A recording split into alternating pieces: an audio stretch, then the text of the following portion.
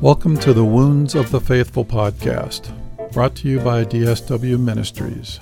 Your host is singer, songwriter, speaker, and domestic violence advocate Diana Winkler. She is passionate about helping survivors in the church heal from domestic violence and abuse and trauma. This podcast is not a substitute for professional counseling or qualified medical help. Now, here is Diana.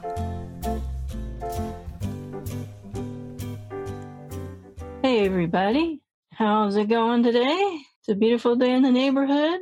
Thank you so much for being with us today, showing up, and whatever you're doing when you're listening to this, working or jogging or working in your garden or doing the dishes or sewing, woodworking, it's all good. Each week I work very hard to get you the guests that will be a blessing to you and your healing journey. Today I've got a story of brokenness and redemption.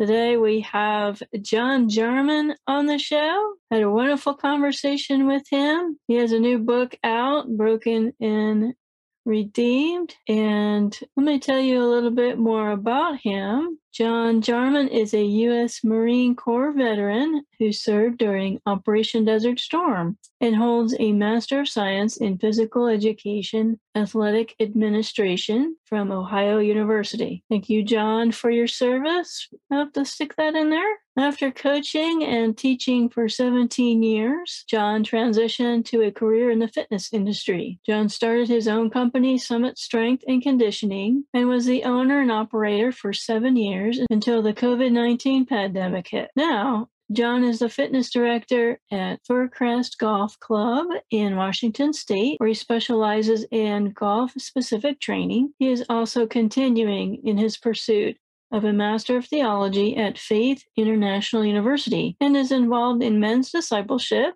in his local church in Tacoma, Washington. He's a member of the SPA. He is also a member of the National Alliance on Mental Illness. So John is a survivor of some childhood abuse. And so we're going to hear his story and how he overcame that terrible part of his life. So here we go, my conversation with John Jarman.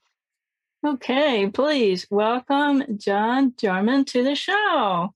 Thank you so much for coming on the show today. Thanks for having me. I appreciate you reaching out, and I thought your story was very inspirational and what you do. And I usually ask guests to start off with something from their childhood, but let's back up here and let's talk about something fun.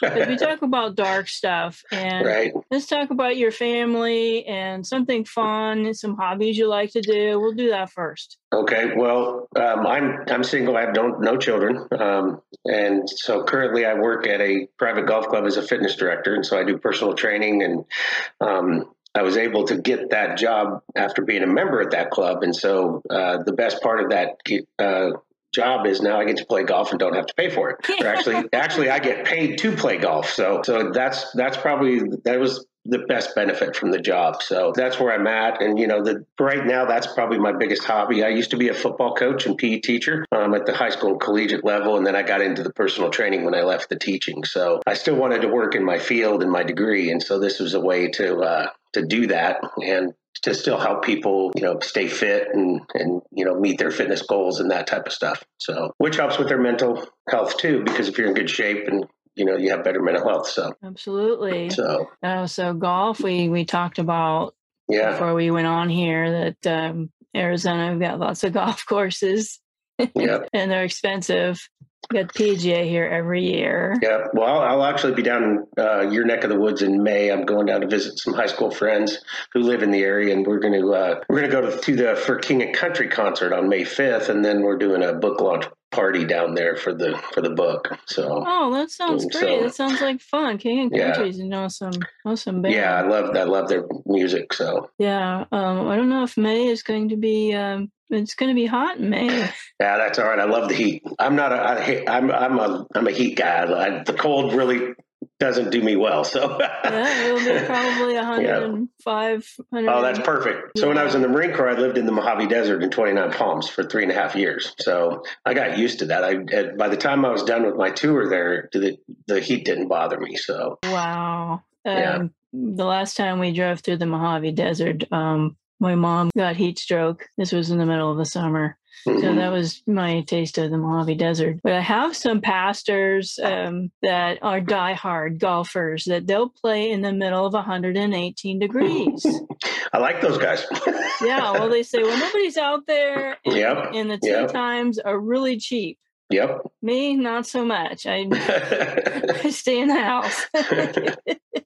So we're going to transition here into your story. Yeah. And so we start with your childhood, but you have no memory of your childhood up to age 12. Yeah, very, very little. I can look at pictures but there's not too much. My first recollection of home life is just violence. My dad was a very abusive alcoholic, and at the age 12, which is kind of where the memory starts, was pulling a knife out of the drawer and telling him if he didn't stop beating my mom, I would kill him. And, he left that night. And growing up, I really didn't think that I was part of that abuse. I kind of put a coat of armor on, I guess, and thought I escaped it. It wasn't until I was in counseling up here in Seattle that I really started looking at, the evidence and all that stuff, and found out that, yes, indeed, I was a victim of it. And, it took me 10 years of counseling to get free of it. So when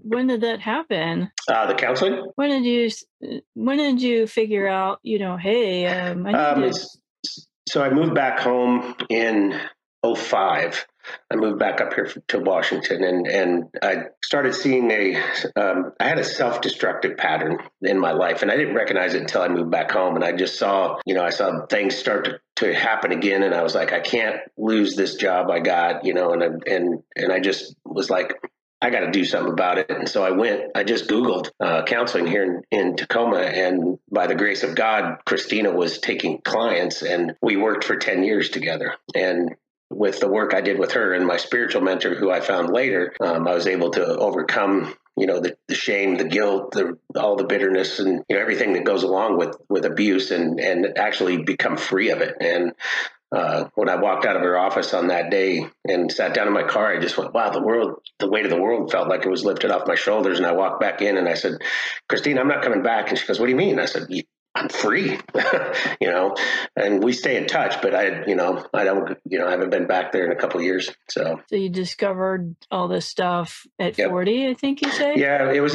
around 40, it was mid 40s, so. That's a long time to deal with that kind of trauma.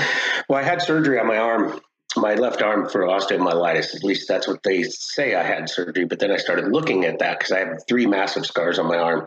And, I just believed what I was told, but then I started researching how that disease is, how you get that. And there's only 2 ways, and it's a severe case of pneumonia or a compound fracture. So then I started looking at the hospitals in and around Fort Smith, where I was born. And, obviously 1964, there was only a couple hospitals, so it didn't take me too long. But none of the hospitals had any records of me being in the hospital. One hospital said that their microfilm warehouse caught fire and they lost half the records. So it could be in there, but the other 2 hospitals have no record of me being in the hospital at all. And then I asked my only surviving uncle at the time, because as I was investigating, I only had one uncle left that was living, my mom's brother. And I asked him if he knew about it back then. And he said no. And, I just found that kind of odd, that, 2 major surgeries on an 8-month-old baby. I think the family would know about it. So, yeah, that's a huge red flag. So, and so we just, and then I went on this quest because I wanted to know what happened. And, Christine and I looked at this, and, there was a time when we were really searching for it. And we had a very demonic experience in her office. And then I chose not to seek it out anymore because I just figure if God wants me to know, he'll reveal it. Well, I can't just leave that there. What does that mean?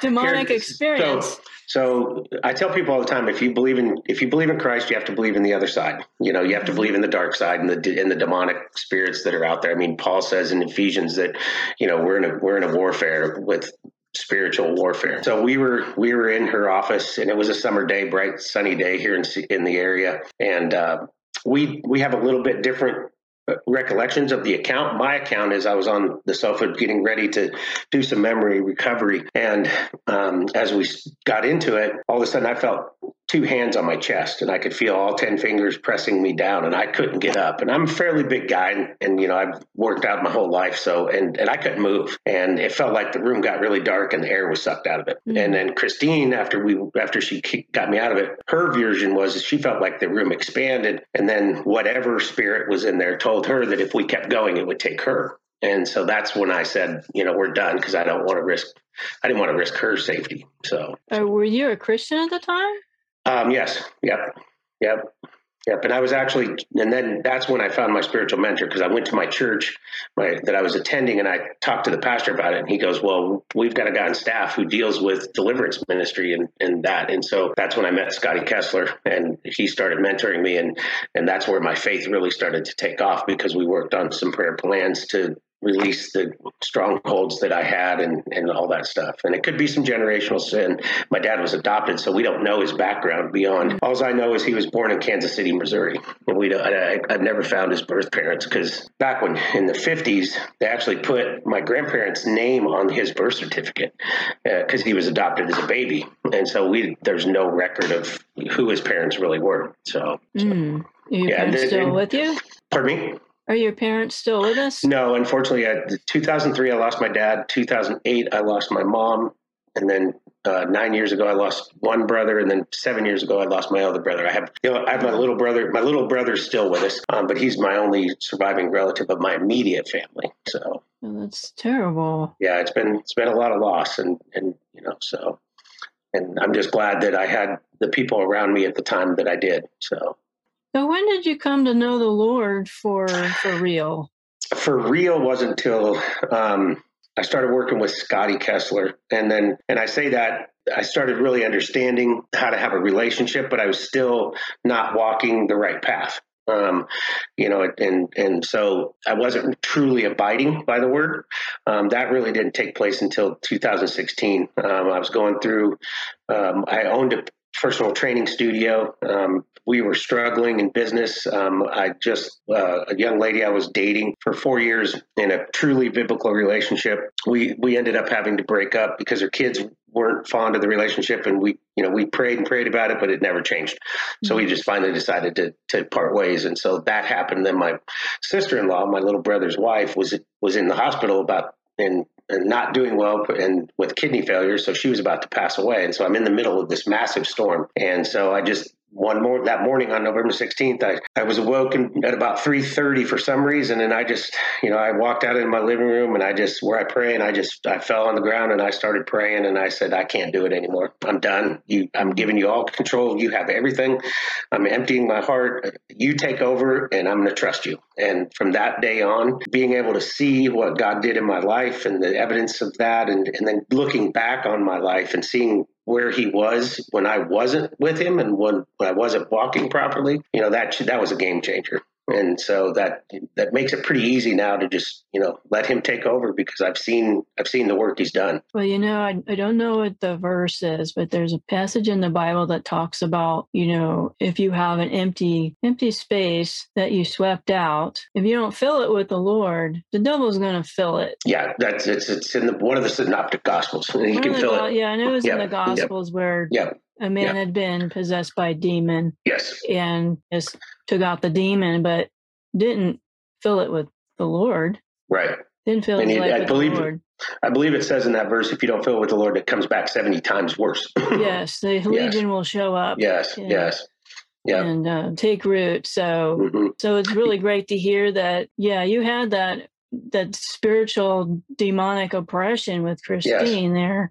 But you realized, I better fill my life with Jesus, or well, these guys are not going to go away. Yeah, if it wasn't for Scotty Kessler, that probably wouldn't have happened. So Scotty, between the two of them, they say that's who really saved me and brought me to where I'm at in my faith and spirituality. So we can kind of talk about salvation here. I mean, can somebody think that they're basically a good person and only somewhat broken, but they still need redemption? Oh, I think everybody's broken to some extent because we're born into this because of what took place in the garden. So I think, whether you've been a Christian all your life, there's still some brokenness in there. There's still some, I tell people, even me, I still make mistakes. It's just, my favorite saying is, I still sin, but I sin less, because you start to see the path, you see things, and you can, change your mind and be able to stop the temptation from becoming a sin, where before it didn't happen, because the thought would happen, then it's temptation, then it becomes a sin. And so, you start to realize what those things are and how to counter fight them with prayer and meditation. So I think, yes, everybody does need to be redeemed. To me, it's a daily thing. Paul says that we have to renew our mind and our heart. And to me, that's a daily process. That's one of, that's one of the things I pray about every morning, is to renew my mind to the Lord for this day. Because that keeps me fresh. Yeah. You and me both, brother.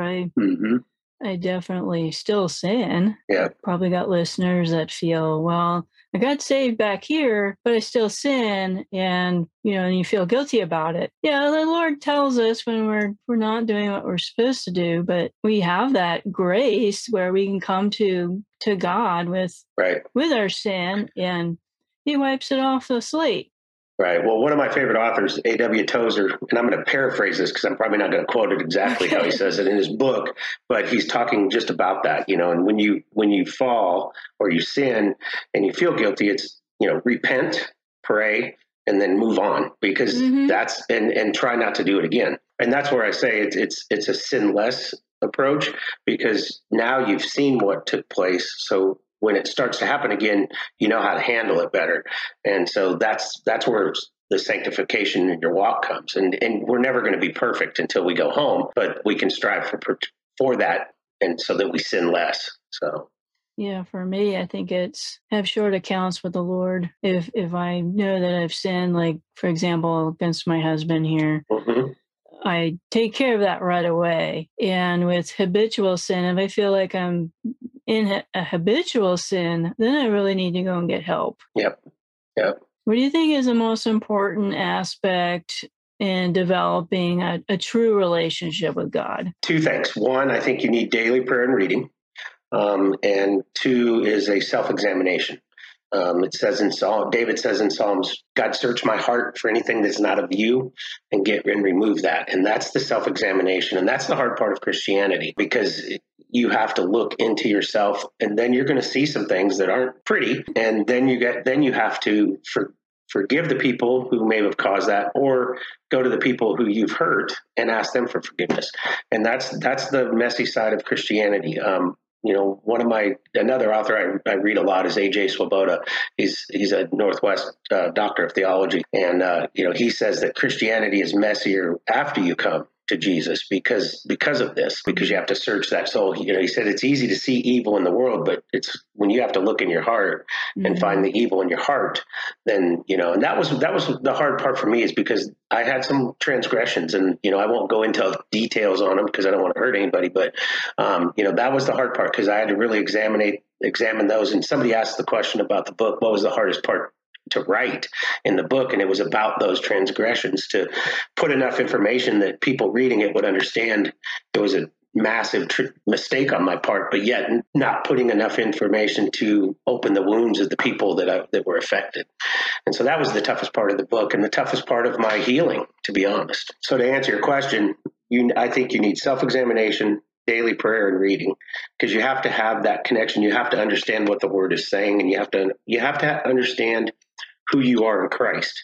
And the only way to do that is to read the Bible. One of my favorite sayings this year, I read, somebody sent this to me, I think through social media, but it's my 2022 saying. It's, if you believe everything you read, why aren't you reading the Bible? Yeah, exactly. Read it for yourself. Exactly. I got too many people in my advocacy group. They only hear the Bible when they go to church and the preacher tells them, the particular passage they're talking about that Sunday. You need to get in the Word yourself. Yep. Now, you talked about surrendering. That's a big buzzword in the Christian circles, surrendering your life to Christ. And I mean, what does that really mean? Well, for me, it was the biggest thing that I held on to for a long time in my walk was the control. Because I mean, growing up the way I did, 12 years old, I pull a knife out of my drawer, threatening to kill my dad. So I mean, that's that. I mean, right there, I'm on that path of control. Then I go in. I went into, I started selling drugs, and I did some stuff that I wasn't, back in high school and everything. I go into the Marine Corps, so now I'm in a situation where, yes, I have to take orders, but I'm also in control of other people. And then I go to a football coach. So there's a lot of stuff in there. But what happened is it would spill over into my personal life as well. And when I started walking in Christ, people would say, "Well, John, it's God's timing," and I'm like, "No, I don't like God's timing. I want John's timing." And yeah, I'm praying, but he's not, and I'm telling him what to do rather than and so, that to me, that was my biggest thing, was I had to give up wanting things in my time and wanting things that I thought were best for me, and instead of letting God lead me, and which I do now. I mean, it's so much easier to just pray and not worry about anything and just let him take control of the path, because that's what led to this book.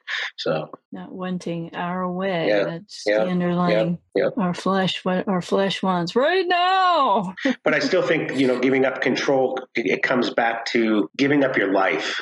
Everybody's situation, what they have to give up is going to be different, I think, for everybody, because, for me, there's some friends I don't hang out with anymore because they don't, they're not Christian, and they do things that isn't biblically acceptable. So you lose some friends. You could lose friends. You could, you might have to change jobs. So the level of sacrifice is different, I think, for people. Some people, it could just be not watching TV because, the clutter on TV.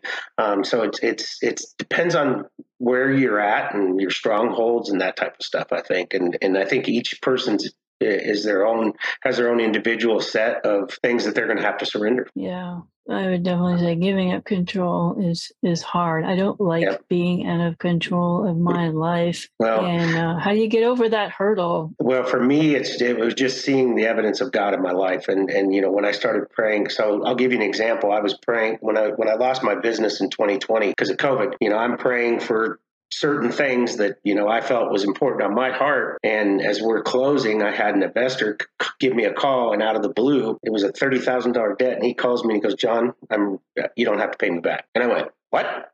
Wow. And so it wasn't even on my radar. And I'm going, okay, so I was praying for this and doing what I needed to do. And God took care of that for me without even me asking. That's the way I look at that. And when you see stuff like that, it's easy to, and then going through the process of this book, and I'll talk about that here in a little bit, is how the book came about, is just going through that process and seeing God's hand in it. It's easy now to just go, it's all in your hands, and I'm letting you, I'm just a pawn on the chess table of and take me where you want me to go. So, and I also learned that from Scotty Kessler, because Scotty and I, in our relationship, we, about 2 years ago, he calls me and he goes, "Hey, John, I'm moving to Nebraska." And I'm like, "What? Why are you doing that?" He goes, "The Holy Spirit told me I needed to be in Nebraska, and we're moving." So, I mean, boom, just like that. No question to ask. Boom, he's gone. And he's in there he's doing sports ministry and some discipleship stuff down in Nebraska. And it's just been a blessing for him, because that's where God told him he had to go. And so when you have a mentor like that and you see that, it starts to become a little easier. But you have to have eyes. You have to have eyes to see. And I think the veil for some people is hidden because of, if they're holding on to bitterness, or if they haven't forgiven, all those things block the vision to God and your relationship with him. So I just think that's amazing that he has that close of a relationship and sensitivity to the Holy Spirit, that he would just immediately know what to do. Yep. I definitely would like to reach that point in my spiritual walk. Yeah. So I really want to talk about mental health counseling, because, with lockdown and everything, everybody wants that mental health counseling. Right. It's been I don't want to say pandemic, but Oh, I'd say a pandemic of depression. I mean, there's a lot more people with depression. Suicide rates are up. It's, the isolation from being quarantined as long as we were. I think that caused a lot of the depression and stuff. And so definitely an issue The problem is I don't think there's enough counselors out there that can handle the demand right now. Good counselors, anyway. I have to ask you about these apps and these counseling by app or counseling on Zoom. I mean, is it the same? I didn't have to counsel on Zoom, but I think if you had, I think it would be harder to start on Zoom. I mean, if Christine and I were still seeing each other and we had to go to Zoom, I think it would have been okay for me. It wouldn't have been as good, I don't think, but it would have been enough to keep me going. But to start on that, I think it's a little more difficult because you have to build a trust with a counselor, and your first counselor might not be the right person. I was with 3 different counselors over the course of my life, and Christine was the best. And so again, it was a God thing for me that I found her. And I think it would be an app. I would probably not even recommend that because you're not going to get, you got to have a lot of self-discipline to do your work if you're going to run off an app for mental health counseling. So. Yeah, I just read an article the other day about it. That's why I'm asking. There was, I don't want to name any names, so I don't want to get sued by pointing anybody out, but there was a particular app where you had access to your counselor, every day during the week. I thought, boy, that's really hard to sustain. Yeah. I didn't even know there were counseling apps out there. So, that when you said that was news to me. And I just think that would be very difficult because, you're going to counseling because you need help. And if you don't have really, like I said, I think you'd have to have really good self-discipline. So. So somebody that wants to go and get mental health counseling, I mean, what are the benefits besides talking to somebody? Well, I think it's the fact that you can go in and be transparent and not have to worry about judgment if you have the right counselor, because there's no judgment, there's no condemnation, and you're able to speak whatever you want to speak. You're going to see, for me, it was getting a different perspective sometimes of what I was thinking and feeling. It sheds a different light, and so you kind of start thinking a little differently. Didn't agree with everything all the time, but it still sheds that different light. So I think that's really the benefit is you have a place where you can go and be you, especially for me, because I put an armor on and I didn't let anybody in. I'll share a little story. I have a group of people that are on my book launch team, and one of them is my high school girlfriend, and because we're still friends, and she read the manuscript early because we're trying to promote it and everything, and she calls me and goes, "John, I didn't know half of this." And we dated for 3 years in high school and after. And I said, I didn't let you in. I put a wall up and I didn't let anybody in because growing up for me, I didn't have any example of love. It was violence. It was yelling, screaming. There was no love in my house to where I could go, oh, that's what a relationship's supposed to look like. I didn't learn that until, I can truly love now. And I didn't learn that for a long time. So, well, a lot of people, especially in the Christian world, we're told to go to our pastor first. And my experience with counseling with the church has been a very negative one. We get that judgment. We get the Bible verses shoved down our throats. And we really just needed somebody to listen, and we needed a safe place, right? Right. So what would you say about that? Well, I think if you have some strongholds like I did, I think you need a spiritual mentor.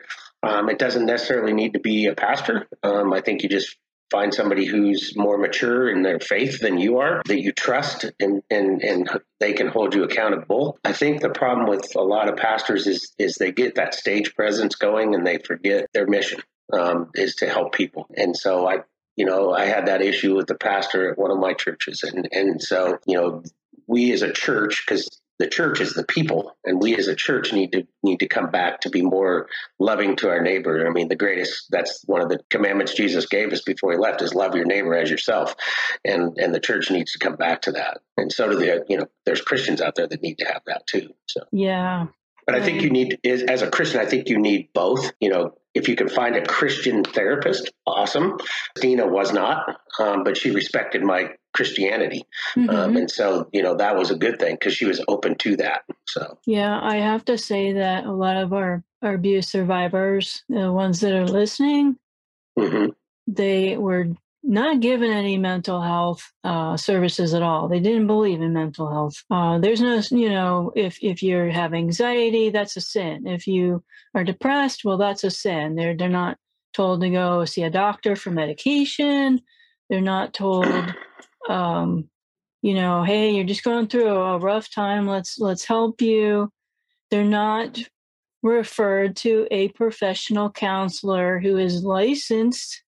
Right. And they have the HIPAA, the privacy stuff. Right. And unfortunately, the pastoral counseling or the Christian counseling somehow gets around to the church that this person was in counseling. So when you say that we need both, I would agree we need both. You need somebody that understands the spiritual aspect. I tried to get my brother Steve to go to counseling because, my oldest brother, he grew up in the same household, so he had the same issues. And his reply was, I don't want to go to counseling. People think I'm crazy. And I said, Steve, you are crazy. I'm crazy. Don't worry about that. And that's one of the things that, I joined. It's the National Alliance of Mental Illness, and I work with the Pierce County chapter because the mental health laws in the state of Washington are really bad. And so I'm trying to help them legislate and get some of the RCWs changed so it makes it a little easier for people to get mental health. But it's the stigma around it. And because somehow in our society, we got to break that stigma that it's okay to go get counseling. It's not you're crazy. It's getting you healthy. It's like being sick and not going to a doctor. Yes. If your appendix is about to burst and you don't go to the doctor, it's going to kill you. Well, mental health is the same way because stress from mental health can put you in the hospital. It did me, and I went to a hospital. It put me in the hospital. So, it's needed, and with somehow, some way, we got to release the stigma of people going. And I would say to your listeners, if they're contemplating it, go. Because it'll be the best step you make. What about those people that say, just give it all to God? Well, I gave it all to God, but I still went to a counselor for 10 years. But I think he helped me through it.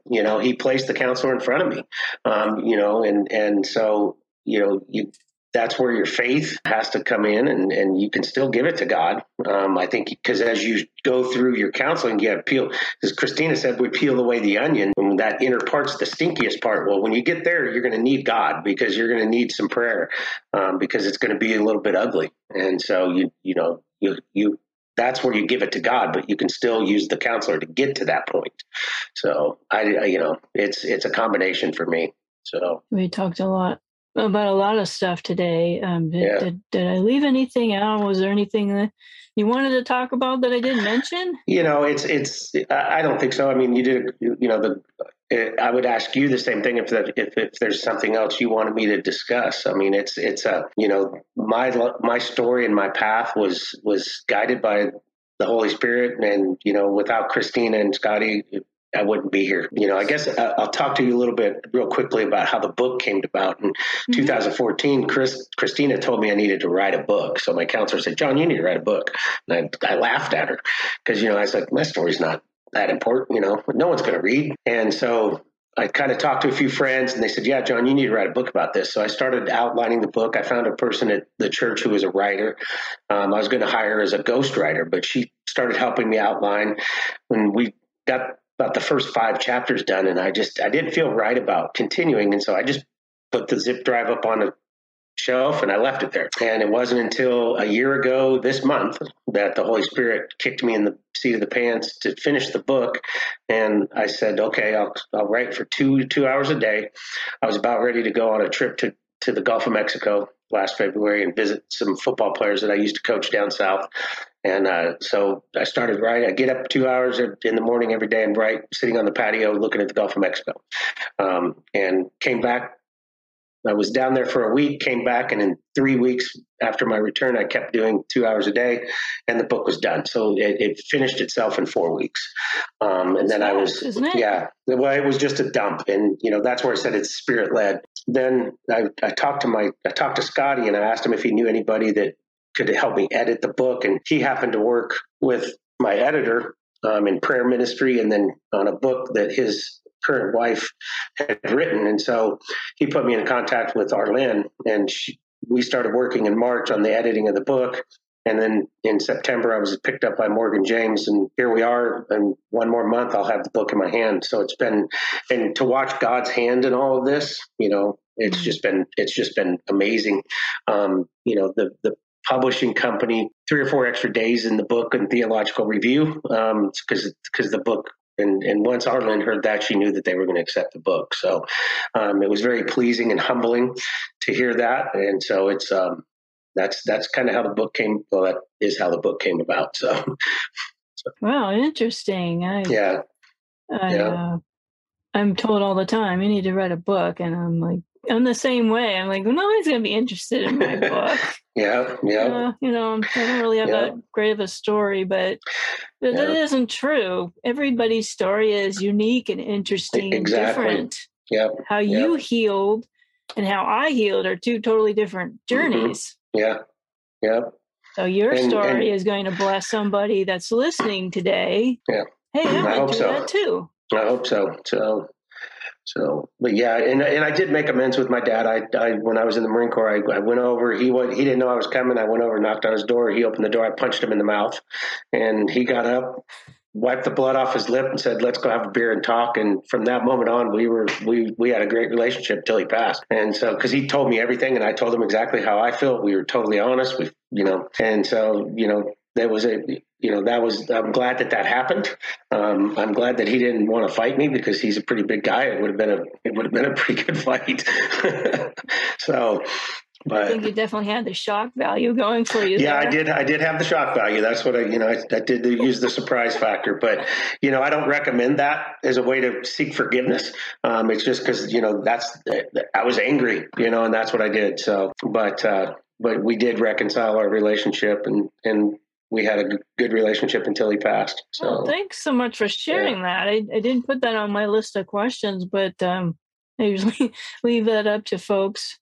Don't want to sound too nosy, but well, no pun intended, but I'm an open book, so yeah. So, my husband's a drummer. I do it all the time. Yeah. So, but the book will be out. If I can say, the book will be out on ebooks April 5th. It's available at any bookstore. Online, Amazon, coming in April 16th. You can pre-order right now, or you could go to my website and order the book from there. So, and you have your website. Yeah, it's brokenandredeemed.com. So we can go in there and see your book. And can't wait to read it. I haven't read it yet. Yeah. And all the podcasts that I'm on, as soon as you send me the link, I'll add that to my list so that people can listen to this podcast and the other podcasts I've been on. So yeah, I appreciate you coming on the show. This has my been pleasure. Amazing, and hearing your story and what you do with your ministry, your book, how that's come along and manifested so quickly. Definitely a God thing. Yep. So definitely keep in touch. Oh, I will. And watch for the book. Watch for the book next month. I'll send you a copy. So God bless you. Thank you. And to you. Thank you for listening to the Wounds of the Faithful podcast. If this episode has been helpful to you, please hit the subscribe button and tell a friend. You can connect with us at dswministries.org, where you'll find our blog along with our Facebook, Twitter, and our YouTube channel links. Hope to see you next week.